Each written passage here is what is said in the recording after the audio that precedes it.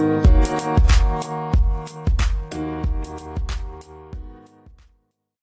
it's live. Hello, mate. How you doing? Good to see you again for our second podcast. I'm good. Are you going to say that every time? What? And it's live. Yes. I might do. Maybe that's our thing, or maybe it's really annoying. We'll let the community decide. It's good that you mentioned community, because when we recorded our first podcast, we joked the whole way through it that this would be something that only we and our families would listen to. But amazingly, we shared the podcast on Reddit and it got some pickup, didn't it? Hell yeah, loads of people listened. Shout out to everyone who found us from there. I ironically asked my dad, have you listened to it? And he was like, no, I tried, but I fell asleep. So we didn't even manage to get your family involved. But we have a whole lot of users, which is awesome. So welcome back to the podcast, guys. Yeah, I'd like to give a special shout out to our favorite Reddit user, Banana Liver. So Banana Liver gave us possibly my favorite review of the first episode. Banana Liver said, TLDR, great topic, terrible podcast. We went on to have a bit of an argument because Banana Liver took issue with certain facts. I shouldn't, I got sucked in, and amazingly, we emerged from this as friends after sort of debating. Perhaps even lovers. Wow, I wouldn't go that far, but... But the beautiful thing was we emerged from it as friends, and someone below said, wow, what a nice exchange to read on Reddit. Are you sure it wasn't steeped in sarcasm? You know what, that might have been exactly what happened. Who knows? Well, one note for everyone to consider. We thought it would be nice to have people have an opportunity to kind of have their say on the actual content of the podcast, asking questions, and we can kind of evolve our own understanding over time. So we made a Facebook page. It is brand new. I think it's got this is really like you, me, and our parents liking it.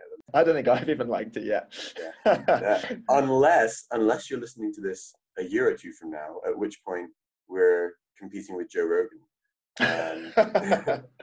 But on that note, Jake, following the comments that we saw on Reddit, and are there any points or thoughts on the previous episode that you want to add to what we'd said there? Yes, actually, there was one quite good comment that we didn't really touch on, or I guess it was kind of implied by some of the stuff we were talking about, which was this issue of capital flight. So Tom Jones on LinkedIn, actually, not on Reddit, he got in contact with us to suggest, obviously, if you were to try and practically impose any way of abolishing billionaires, you'd have this risk of them just moving or relocating to tax havens or exploiting other loopholes. And I mean, it's true. We didn't really... That's true, yeah. It's kind of practical utilitarian thing there, right? It's not unusual for your capital to run away. No.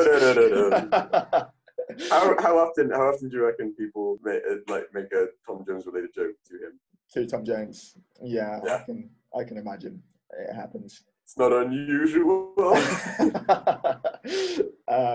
But yeah, I think one of the things we said last time was this show was all about debating issues from a moral, theoretical perspective. We don't really intend to get into the practical side of things, but it sometimes it's interesting to have that kind of discussion for fun. But if you want to listen to a podcast about public policy, this is probably not the pod for you. So cool. I think let's move on and kick off this second episode of the show.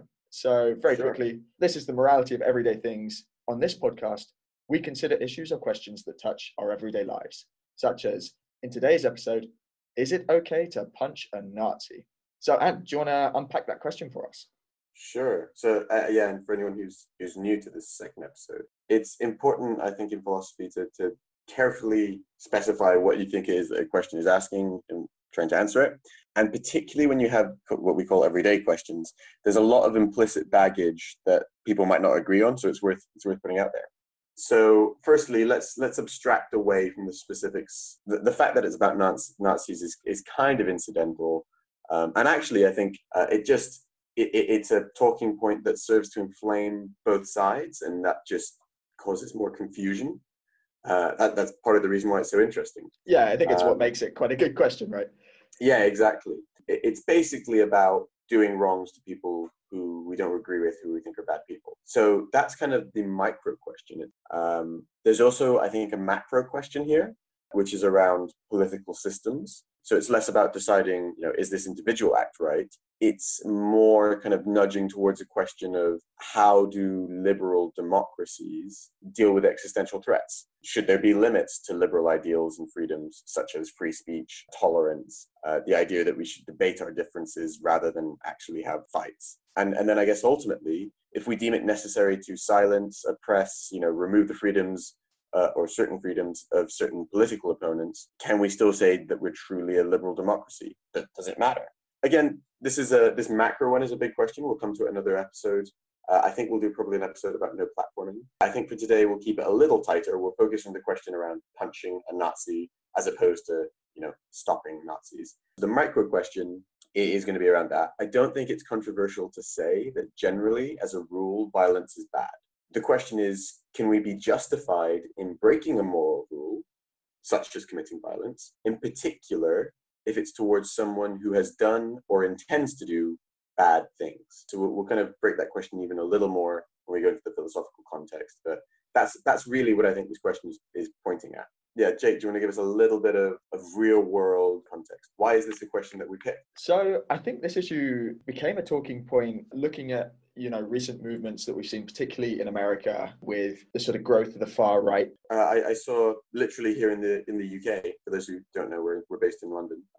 There were far right protests this Saturday. That's exactly true. There were far right, like sort of football hooligans, all showed up marching in London over the weekend. So if anything, yeah, it's become Charlton FC. Behave. It's become more and more relevant than ever. Now, I just wanted to say, when we first sat down to research this question, we picked the question because we thought it was interesting and somewhat controversial and was a good title for a debate. I literally Googled, is it okay to punch a Nazi, just to see what the internet threw back at me. And it's interesting. It turns out there was an actual Nazi who got punched in the USA in 2017. And it had sparked all this debate around, was that right? Was it good? And people felt quite strongly on both sides. Now, the bloke in question is a guy called Richard Spencer. He's an active member of the far right. I think he actually he coined the term the alt-right, and he was giving a video interview in 2017, and he's talking on camera, and these guys just kind of run in from off camera, punch him in the face, and carry on running. And it's interesting because when you watch it, I suppose on one level it has that sort of you've been framed style comedy about it that's just a bit amusing, regardless of your political views. But I think perhaps more relevantly, a lot of people felt this sense of catharsis. They're like, this guy's a bad person. He's a Nazi. See him punched in the face. Nice. But then, obviously, at the same time, you've got a lot of people saying violence isn't justified. As funny as you might think it was still wrong. So that's an interesting specific example of this very question. What I think is also interesting, and we will come to this later, is the fact that Spencer, although he holds quite right-wing views, doesn't identify himself as a Nazi. There's even a video of him arguing this point. So there's the context around punching an actual Nazi. Fair. I think one point that it may not be clear to people why this is relevant, but that is also quite relevant, I think. Recently, Trump labeled Antifa as terrorist. Can you tell us a little bit quickly about Antifa? So Antifa is supposed to stand for anti-fascism, right, or anti-fascists. Historically, Antifa groups have basically been militant anti-establishment groups. And, so now it basically applies to any violent left-wing or extreme left-wing group.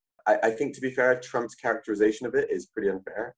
Most evidence suggests that there isn't some big organized secret network of Antifa. Instead, it's just kind of disparate groups or even disparate actors who don't even necessarily... I think the big difference between that and Nazis is that Nazis have kind of a defined belief system, whereas Antifa is basically any belief system or group has several potential aims, including genuinely being anti-fascist or just being anti-establishment. So basically, if you're kind of left and kind of seem a little militant, then the label can just be applied to you. And arguably that's too loose, the same way that some people who don't self-identify as Nazis got Nazi labeled on them.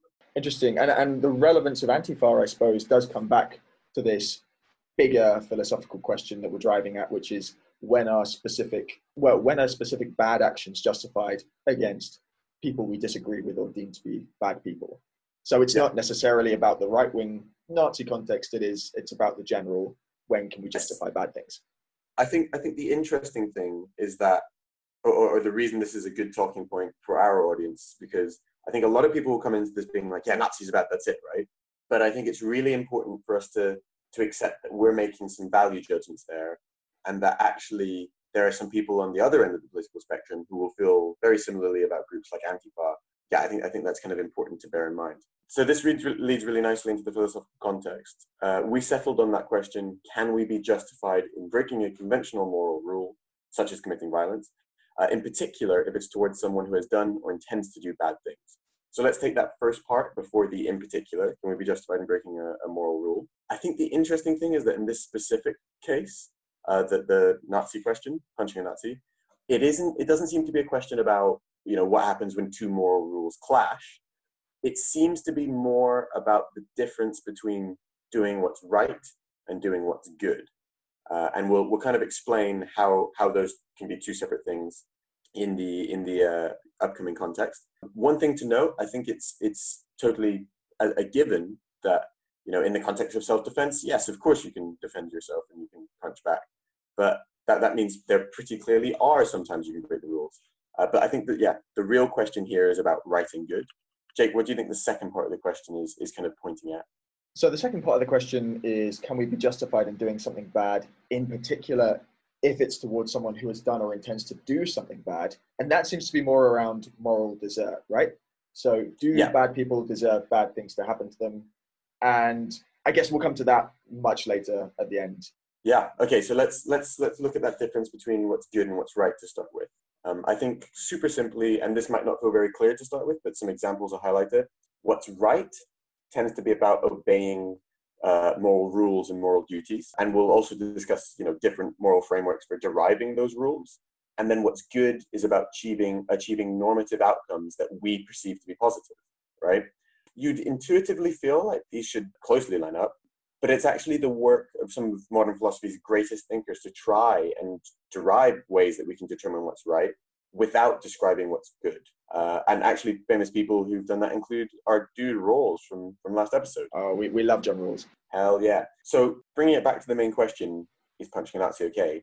I think it's interesting because for a lot of people, it on an intuitive level, I think the conflict you feel is because it falls into a category of good, but not right. Violence is wrong, but opposing Nazis is good. Yeah, it's a bit like if a headmaster called you in because your son punched someone, but your son explained that they were standing up to a bully. You'd probably, on some level, agree, yeah, they break the rules. It's not good to punch people.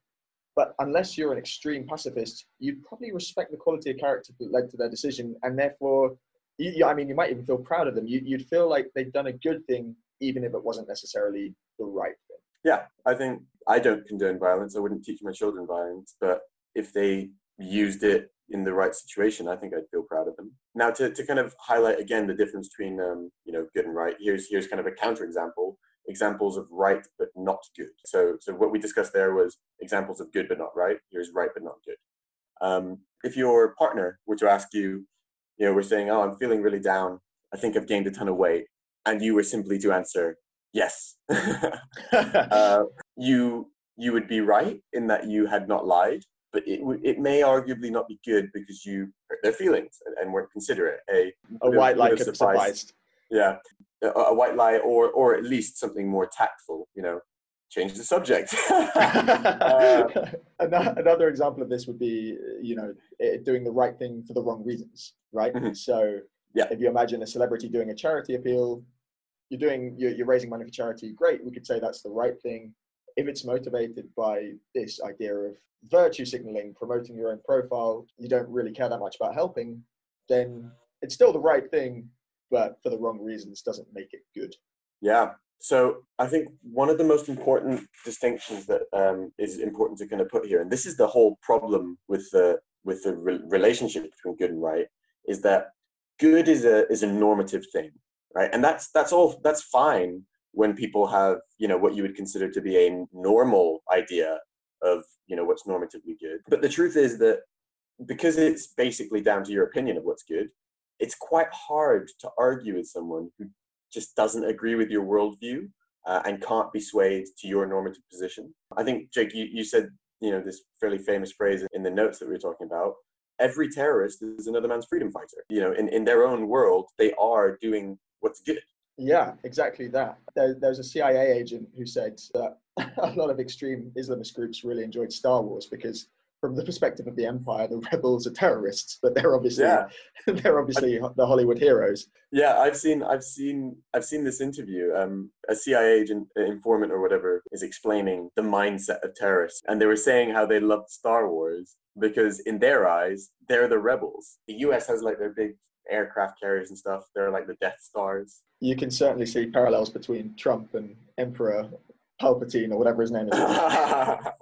Yeah, I mean, definitely in their skincare. So generally then we might even value pluralism within our societies, but I think to bring it back to the question we've asked at the heart of this, Nazism is an example of where this is taken to an extreme and it really seems to push our tolerance. So, and I mean, are we really tolerant if we're only tolerating stuff that's easy? Because obviously in a Nazi's eyes, punching a Nazi is a bad thing. And it's probably going to be quite tough to persuade them to feel differently about that. Mm. And I mean, we can reason about normative beliefs, but at some level, I guess, like you said, we have to accept that the argument does boil down to some axioms which just simply feel right or wrong to us, probably based on our specific context. Also, a normative conception of what's good is not just open to genuine disagreement, but abuse. So if dictators simply label their opponents as bad, then, as you say, it just opens up a can of worms there about the real morality. And I guess that's why some philosophers seek to keep what's good out of their pursuit of what's right. Yeah, I guess because you should have both the freedom to decide what's good or bad, and also because of that like liability to be abused. Cool. So let's think about some moral frameworks that connect good and right, shall we? Let's do that. So okay. There are three main types of moral frameworks, and I guess we'll discuss them in this order. There's virtue ethics, there's consequentialism, and there's deontology. And do you want to kick us off with virtue ethics? Sure. So virtue ethics is really from the ancient Greeks, and it's what's described as a teleological theory. So in a teleological theory, we define an end, and all moral decisions are just means to that end. That you're just making a decision that most reaches the desired goal that we want. It's just a path on the way there. In the case of virtue ethics, the end that we're striving for is to live consistently with a set of virtues that we define as part of living the quote unquote good life, which is the end of being a person. There's something kind of intuitively appealing about that, isn't there? Yeah. So I think in that bullying example we gave, right, I think that's actually a good example of virtue ethics, right? That you feel like by standing up to a bully, your child has displayed virtuous activity, and that's something good in itself. They've been like courage, like self-esteem. Exactly. So, and I think the important thing to point out there is that those virtues are ends in themselves, right? The difficult thing is deciding what virtues are normatively good. The ancient Greeks are very good at writing Socratic monologues where they just basically have people saying, yes, to all of their assumptions and questions, and then it feels like their ideas have been subjected to scrutiny, but forget that it's all a dialogue written by one person. So he's really just putting words in the mouth of his opponents. And yes. And I think that's pretty much why this theory fell out of favor since ancient Greece. It's only recently that people are kind of like re-examining it as a really valid kind of theory. Cool. Okay, so that takes us to consequentialism. Yeah, so consequentialism is obviously, again, it's a moral framework for decision making based on maximizing an end. So it's also teleological. Now, in consequential theories, the rightness of an action is entirely determined by its consequences, rather than its adherence to any virtues. The end these consequences might promote depends on your specific moral theory. The most prominent example is utilitarianism, which seeks to make the decision where the consequences maximize the overall pleasure, net the pain. So for a utilitarian, the definition of what's right is simply what maximizes pleasure and minimizes pain, irrespective of what our personal conceptions of good or bad are. So like what we enjoy or what we dislike. So when you're punching a Nazi, the displeasure, the pain the Nazi feels is just as valued to the equation as the pleasure you might get from the act or the pleasure you might get from future notions of suppressing Nazism. Sorry, one thing that you said there that I didn't say explicitly in the virtue ethics part is in virtue ethics, something is right insofar as it is consistent with certain virtues. And you said that in this case, something is right insofar as it maximizes some end, in the case of utilitarianism, pleasure, net pain. Okay, so how do you think that we could, virtues still feel kind of important, right? How do you think that we could incorporate virtues into a consequential moral framework? So I suppose the way you could look at it there is that virtues are a means to an end, like displaying courage is a means to achieving good consequences, i.e.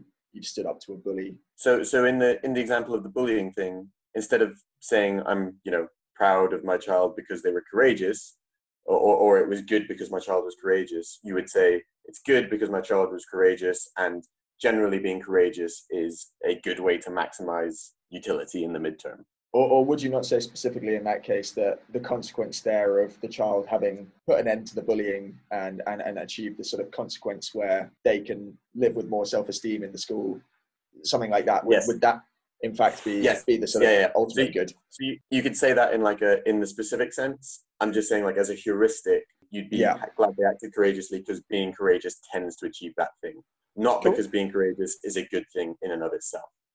Nice. And for the same reason, actually, so John Stuart Mill argued about moral heuristic. He basically managed to say that by optimizing utility in the midterm, you can actually incorporate virtues, but only because they are means to an end of optimizing utility. I think that you mentioned the term midterm. I do think that's really important because I think the time horizon that you assess consequences over can really change your view on the actions and what you would do. If you take a really short-term view of utilitarianism, you'd only really be looking at punching a Nazi in respect of like a really quick outcome of the Nazi feels pain and maybe you feel some kind of savage pleasure in the action.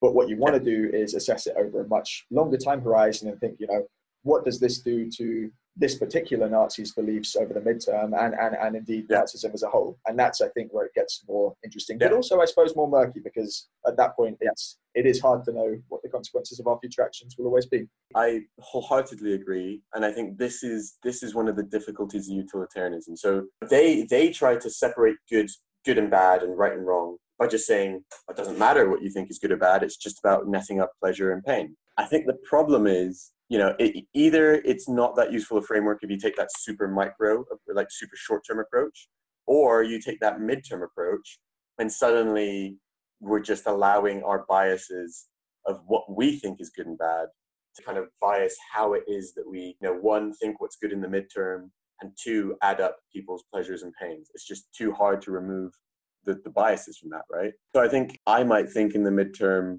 suppressing Nazism is the best way to promote utility in the midterm. The Nazi might think actually promoting my cause is the best way to promote utility in the midterm. How do we resolve who's right in that matter? So one guy who would have an opinion on this is Immanuel Kant, which brings us through to our third philosophy. Yes. So in the modern day, they've taken a slightly different approach. Immanuel Kant basically read utilitarianism and he was like, this is stupid. I'm going to reason. He basically says, I'm going to reason to what's right without needing to consider or define what's good or bad or trying to measure up utilities in some way that's not really possible. So this one, unlike the previous two, is not teleological. So that means the decision making is not like there is something I want to achieve and this decision is just a step on the way there. In deontological theories, the decisions are the ends in themselves. That's it. You follow a moral rule because you follow moral rules. So instead of using good to intuit what's right, to remove good and bad from this kind of distinction of what's right, rather than seeing moral decisions as these ends, as I said, moral decisions become ends in themselves. So how does Kant reason his way to moral rules? He basically has two conditions that need to be followed to form a moral rule. One, it should be good if you universally applied it. And then the second thing is that he was very focused on the ends, not the means to ends thing. We should respect that people are rational creatures and that we owe them respect as rational creatures. So they should be ends in themselves in all of your decisions. Let's quickly take the example of violence applied through Kant's framework. So how would Kant reach the conclusion that non-violence is, in his words, it's a categorical imperative, right? But for the sake of the podcast, non-violence is a good rule to follow. You'd say it's a good rule because if everyone practiced it, it creates a world where nobody's violent to each other. Yeah, I think we could all agree that's an outcome that we like. I shouldn't say the word outcome. That makes it sound consequentialist. But non-violence universally is a good thing. Secondly, if we are non-violent people, then yeah, it's showing people the appropriate respect. It's treating them as ends in and of themselves. If we're violent people because we intend to achieve things, that would be treating people as means and not ends. So you can see how Kant's framework actually, it works quite well in the respect of the subject of violence. Cool. So let's talk through an example just to kind of show the three different schools and how they might approach a specific problem. Yeah, let's imagine you saw someone drowning, right? And it's, you know, it's reasonable that you could save them. They're not like, you know, in a riptide in a huge powerful ocean. They're just in a pool. You'd have to jump in and pull them out. Like there's practically no risk to you, right? Mm-hmm. I think all schools would likely agree that you should save them. That you in fact have a moral duty to save them. But it's for different reasons in each case. Sure. In the case of virtue ethics, it would be because saving them is in keeping with virtues which you would agree are good, such as courage or kindness. In the case of consequentialism, it would be purely because saving them minimizes their pain, maximizes their pleasure, and you also have some pleasure in feeling that you've done a good deed. So that's why you should save them. In the case of deontology, saving them would be because it obeys some moral rule, right? And there's a few that could apply that I think are reasonable. Do unto others as you would have done unto you. So you would expect him to save you if the roles are reversed. And it certainly respects his humanity to save him or her. Or if the cost is minimal and the benefit to another is large, you have a duty to help someone. There are some limits to that, but again, you know, a semi-reasonable rule. So they all have this is an example where they all have the same outcome, but different reasons for getting there, which explains how they determine what is right. So Jake, I think we're pretty well equipped here. So let's bring it all back to the question, why might it be okay to punch a Nazi? Or more specifically, can we be justified in breaking a conventional rule, in particular if it's towards someone who has done or intends to do bad things? Why might that be the case? When you need mealtime inspiration, it's worth shopping Kroger, where you'll find over 30,000 mouth-watering choices that excite your inner foodie. And no matter what tasty choice you make, you'll enjoy our everyday low prices, plus extra ways to save, like digital coupons worth over $600 each week. You can also save up to $1 off per gallon at the pump with fuel points. More savings and more inspiring flavors make shopping Kroger worth it every time. Kroger, fresh for everyone. Fuel restrictions apply. Hey, it's Kaylee Cuoco for Priceline. Ready to go to your happy place for a happy price? Well, why didn't you say so? Just download the Priceline app right now and save up to 60% on hotels. So whether it's Cousin Kevin's Kazoo Concert in Kansas City, go Kevin, or Becky's Bachelorette Bash in Bermuda, you never have to miss a trip ever again. So download the Priceline app today. Your savings are waiting. Go to your happy place for a happy price. Go to your happy price, Priceline. Okay, let's dive right into this. So there's a few conditions, I think, under which it would be okay to punch a Nazi. And what I'll try and do here is, I mean, I'll save my opinion for later, but what I'll do here is I'll try and be quite clear about, if you feel this and you want to believe and take this point of view, these are the assumptions that you need to hold in order to feel justified in that stance. Now, to be fair, one, as we've already mentioned, that's pretty universal. Under a condition of self-defense, yeah, if a Nazi is attacking you and you punch them back, I think almost any moral framework would deem you justified in that action. I suppose an absolute pacifist might deem it wrong to punch back, in which case they'd have to run really fast or something else. But that's cool. That's a nice, easy one. So let's forget about that and put that to one side. Now, I think you need a teleological theory really to support the belief that it might be okay. I think it's very difficult to manipulate deontology into any kind of form that does support punching a Nazi or taking an actively bad action. So basically what you're saying there is, because we're asking someone to do something typically wrong, it seems that the only way that could consistently be okay is if we're considering our actions as means to ends, right? I think so. Yeah, if we're saying that an action is typically wrong, then there's no way that a theory that defines actions as ends in themselves could somehow overcome that hurdle and suddenly label this wrong action as the right one. Yeah, I think that's true. So let's look a little bit further ahead beyond the sort of immediate pain or pleasure experienced in the specific punch. If you've got a world where you believe it's okay for people to punch Nazis, then a good that might come of this is that it creates a world in which Nazism struggles to exist. And obviously, while that might be bad for Nazis, you could take a sort of bigger picture utility and think, you know what, Nazism is such an aggressive belief system. If we can suppress it and stamp it out, that's great for midterm utility for society at large. You can believe that that end justifies the means, then on some level, you're actually okay with that position of actively being violent.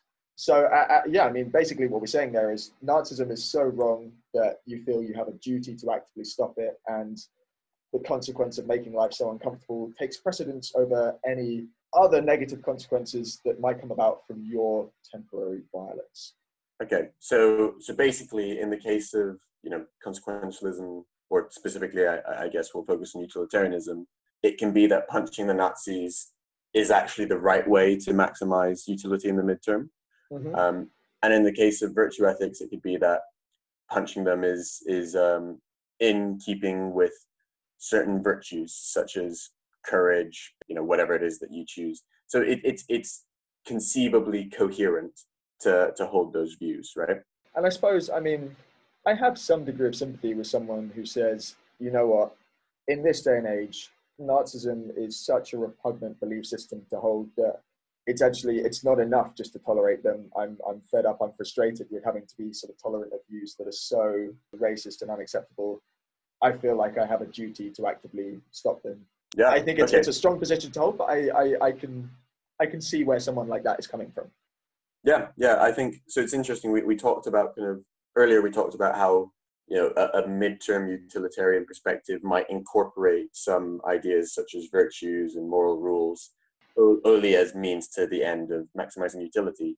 It's the same with norms, right? So yeah, it's an assumption that the benefit outweighs any damage to norms, which I think it's fair to say violence might occur. But yeah, like you said, it could even be that we want to create a norm that it's so unacceptable to hold such vehemently, whatever, unacceptable view. One other thing I would just add to that is I think if you want to hold this view, you have to be comfortable with one other assumption, which is that liberal democracy has limits and does not need to be tolerant of views that pose a threat to it. I don't want to stray into that macro question that we talked about before, but I think you do need to be comfortable with that assumption in order to feel comfortable with punching Nazis. I think that is actually the perfect point at which to segue into the other half of the argument. So those are pretty clear, simple assumptions you need to make. But there are some very easy challenges to levy against them. So, and why would it be wrong to punch a Nazi? Okay, so we've talked about the kind of teleological ones. Now it's the deontological ones, i.e. following moral rules, things are right in themselves. It's pretty clear cut. Kant's whole perspective is that we use the term categorical imperative. If we form a categorical imperative, then it is, as the name suggests, categorical. There is no circumstance where it doesn't apply. So if we agree that violence is wrong, or that you have a moral duty not to commit violence, then there is no exception to that rule, including punching Nazis. Cool. So if you're taking a deontological perspective, what you're saying is a deontologist would probably never come to the conclusion that it would be okay. They'd always say, you know what, violence is wrong in and of itself, therefore punching Nazis is always wrong. Yeah. But I think it's worth pointing out here, this situation we're describing is one of the biggest criticisms of Kant and his kind of moral framework. How does it deal with these extremes? So do you want to tell us a little bit about one of the main examples?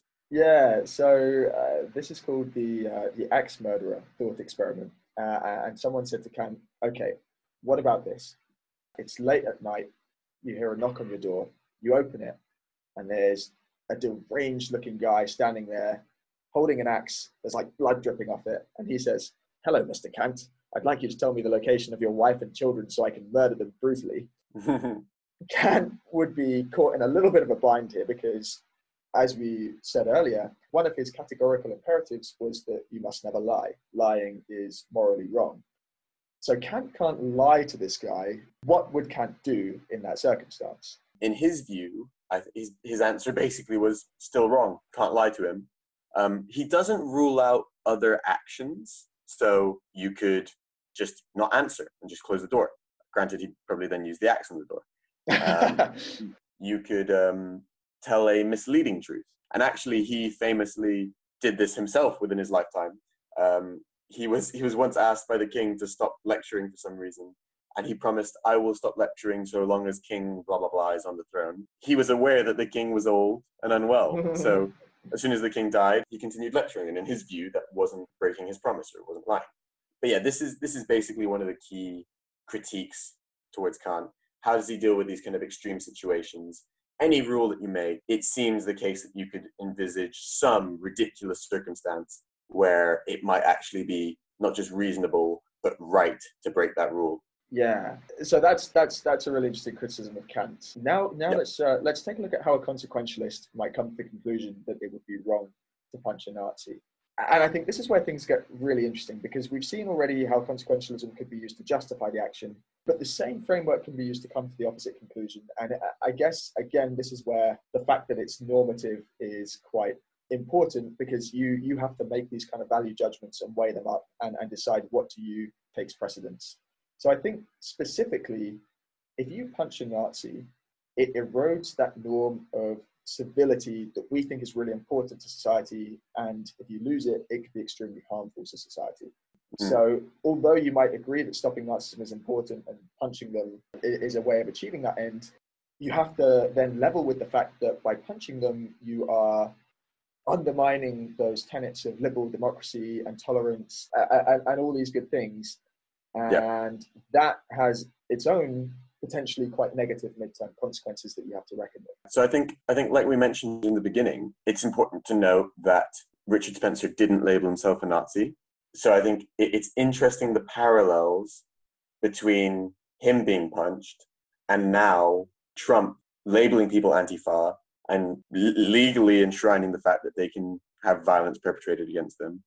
Essentially kind of a legislative expression of the fact that he thinks it's right or that it's justified to be violent against them. I think basically it's very hard to find a moral leg to stand on to then say to people like him, that's unacceptable, that's not the way that we behave in society. If, 2 or 3 years ago, you were arguing that we should be punching Nazis. And I think a nice historical example of this might be the case of Mahatma Gandhi, right? Yeah, so I think the pacifism that someone like Gandhi exemplified really well kind of encapsulates his point, right? Like the reason that his point was so effective was because he was a pacifist, right? So there's that famous scene where they're going up and they're getting hit by the guards, right? By not hitting back, they managed to maintain this kind of moral high ground and, also maintain this norm of that's completely unacceptable behavior. In fact, it's the contrast with that norm that makes the fact that they were being hit so unacceptable and embarrassing to the government. And I think one of the things that really struck me when I was looking up Richard Spencer was this fact that in debating whether or not he should have been punched, because it was such an emotive topic, it kind of forced this dichotomy that I think is a bit of a false contrast. Like the internet made it out as if, you're either punching Nazis or you're doing nothing, Yeah. Or even worse, being a Nazi sympathizer. Yeah. And actually, I don't think that's the choice that we face. It's not like, we go through life thinking, all right, there's a Nazi, I've got to punch him, otherwise I'm a Nazi sympathizer. Oh my God, I have a duty to go and punch that man. Exactly. I think in reality, the choice we face is much broader, and there's so many different ways we can go about undermining the movement of Nazism that don't involve violence. Like just through the democratic process, through counter-protests. Social stigma, exactly. We're not limited in our choice to sort of violence or being completely passive and doing nothing. I think that's a really important point to make at this time. Fair. Also, actually, so one thing that maybe we should have mentioned earlier in the consequentialist argument, but this is relevant on both sides, is that because consequentialism is extremely contingent, it always depends on the specific outcomes of specific circumstances. I guess in a sense, it's not great at answering a general question that's near the edge of right or wrong. Like, is it okay to punch a Nazi? Because it's so contingent on the specific circumstances of each individual punching, right? Yeah. How hard are you going to punch them? How much of a Nazi are they? How much public attention do you reckon this will have? How likely is this individual Nazi to change their view because of the fact that you punched them? How much might it incite people around them? So say you're at a big protest and you walked up and punched a Nazi and it turned the protest into a riot. I think most people would agree, under pretty much any framework, that's bad. Yeah, it's true. It's so contextual, which I suppose that leads quite interestingly into the concept of moral desert, which we promised to discuss at the beginning of the podcast, right? Yes. So I think most of the arguments up to this point either assumed or were perhaps biased by the kind of innate normative feeling that the kind of the Nazis who we're calling bad deserve to be punished, right? Bad people deserve bad things. And maybe that's kind of biased our moral calculus in some of the virtue ethics and some of the consequentialist arguments.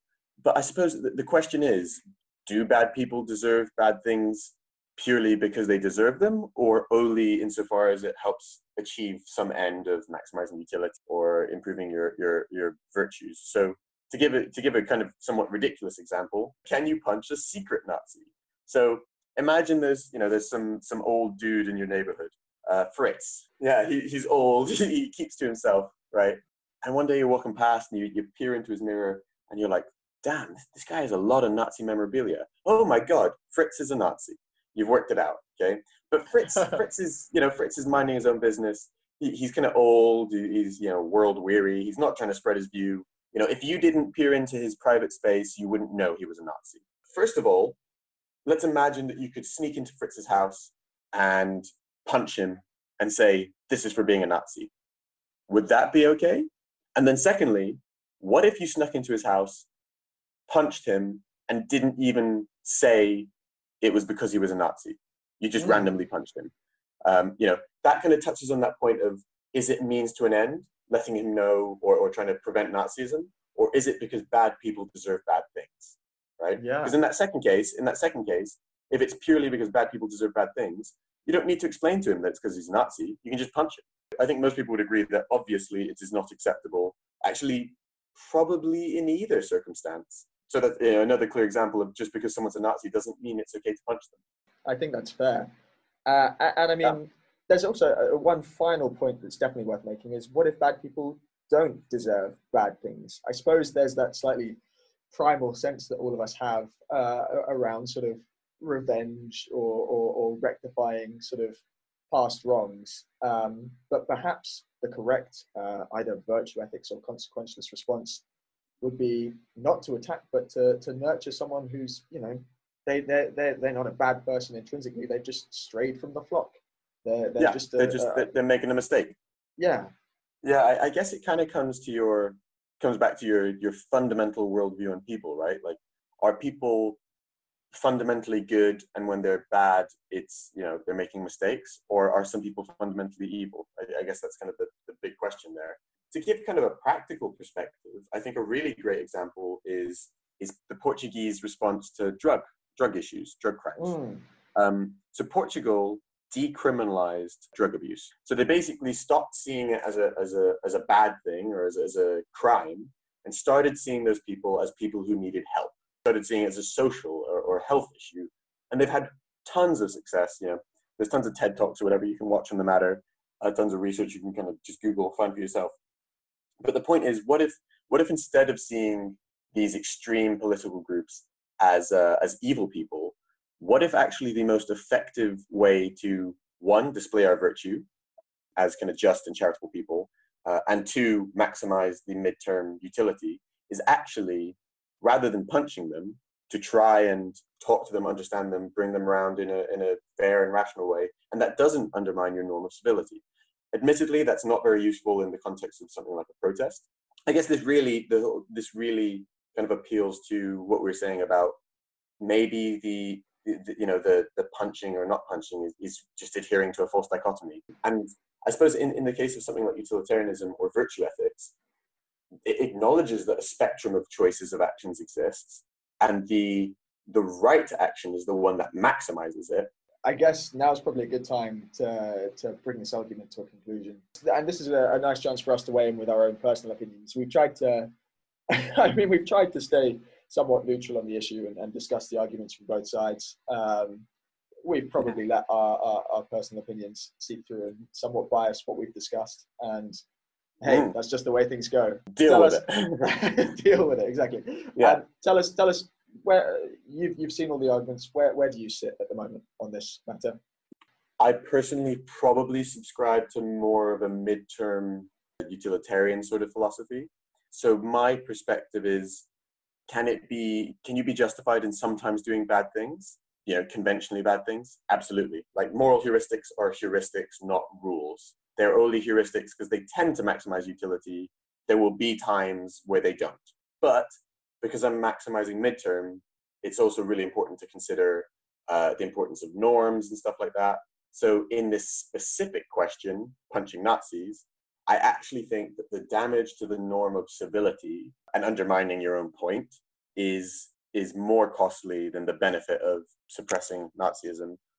That's not to say I don't think you should suppress Nazism. I think that there are many ways that you can do that don't involve eroding that norm of civility, which is really important to a liberal democracy. It's basically giving people license to say, as long as you have a just midterm aim based on your normative perceptions, you can be justified in being violent. And what happens when the Nazi takes that exact position against you? Well, it won't surprise you to hear that I completely agree with all of that. And yeah, I think for exactly the same reason, being sort of practical in this specific question, yeah, I think it's not a question of punching or not punching. There are so many other things we can do that help us suppress Nazism, which I think we both agree is a value that we feel strongly about. And it's not just about punching. Although I think where it is interesting is that, although in this specific circumstance, the Nazi question, the answer is no. In the general question, can you be justified in doing bad things against people who are either conventionally bad or intentionally bad things? I think we'd probably say the answer is yes, in the right circumstances. Yeah, exactly, yeah. It's definitely possible in some circumstances. We do not subscribe to deontology where the answer would basically be no, you follow rules because they are rules. And it's interesting because I can totally see the appeal of deontology. I can see why it sort of took root, because it does remove that the sort of murkiness of always having to evaluate things in context, and the fact that consequences can multiply and become more and more confusing. But yeah, I think it's almost too simplistic it's too inflexible to just say this is a rule and it's a rule that we must always follow. That being said, yeah, I think pacifism in most circumstances is a pretty good line to take. Nice. Okay. Well, let us know what you guys think. Send us a little comment when we post it on our Facebook thing. We'll post it on Reddit. People can comment there. Jake, what is coming up next week? Just before we do that, I wanted to make time for a couple of listeners' comments. We had some at the beginning. There's one more that I wanted to bring up because this was a consistent theme across the comments. What was up with that annoying music that ran the whole way through the podcast? I'll give that question to you, Ant, because you're our creative director. Yeah, I mean, look, I thought it sounded kind of nice. And long story short, but we're not editing pros, so as you'll probably have noticed for this one, we're just going to have an intro, have an outro, and we won't have noise while we talk. So the people have spoken, and I want to maximize utility, so I will do as they say. So Jake, what's coming up in this coming week? Okay, so for our next podcast, we thought we'd tackle the very topical question of, is it wrong to not share #Blackout Tuesday? I think this will be a really interesting question, particularly because we'll look at that issue that's been raised as a kind of maxim throughout the campaign of, it's not enough just not to be racist, you have to be anti-racist, which leads us really interestingly into the question of moral duties. And there's loads to talk about there, so that should be a really good podcast. Absolutely, and I think also we'll start to touch on that. We'll come back to that question that we mentioned here today, which was, what about doing the right thing for the wrong reasons? Totally. All right. So with all that said and done, thanks everyone for tuning in. We're a new podcast. If you enjoy what you're hearing, please do follow, save, download, whatever it is on your podcast player. It is very, very helpful to us, genuinely. It lets the podcast servers know that this is a good piece of content and helps other people find out about it. And please do like the Facebook page and interact with us. We're happy to answer any questions. No, please do. I mean, one of our intentions here really, we're not in the business of trying to tell you how to think. We just love debating things. We're interested in morality and philosophy generally. We'd love to get into a discussion with you guys about how you feel about the issues that we're talking about. So definitely talk to us. Awesome. Cool, guys. Thanks very much, and see you next week. Goodbye.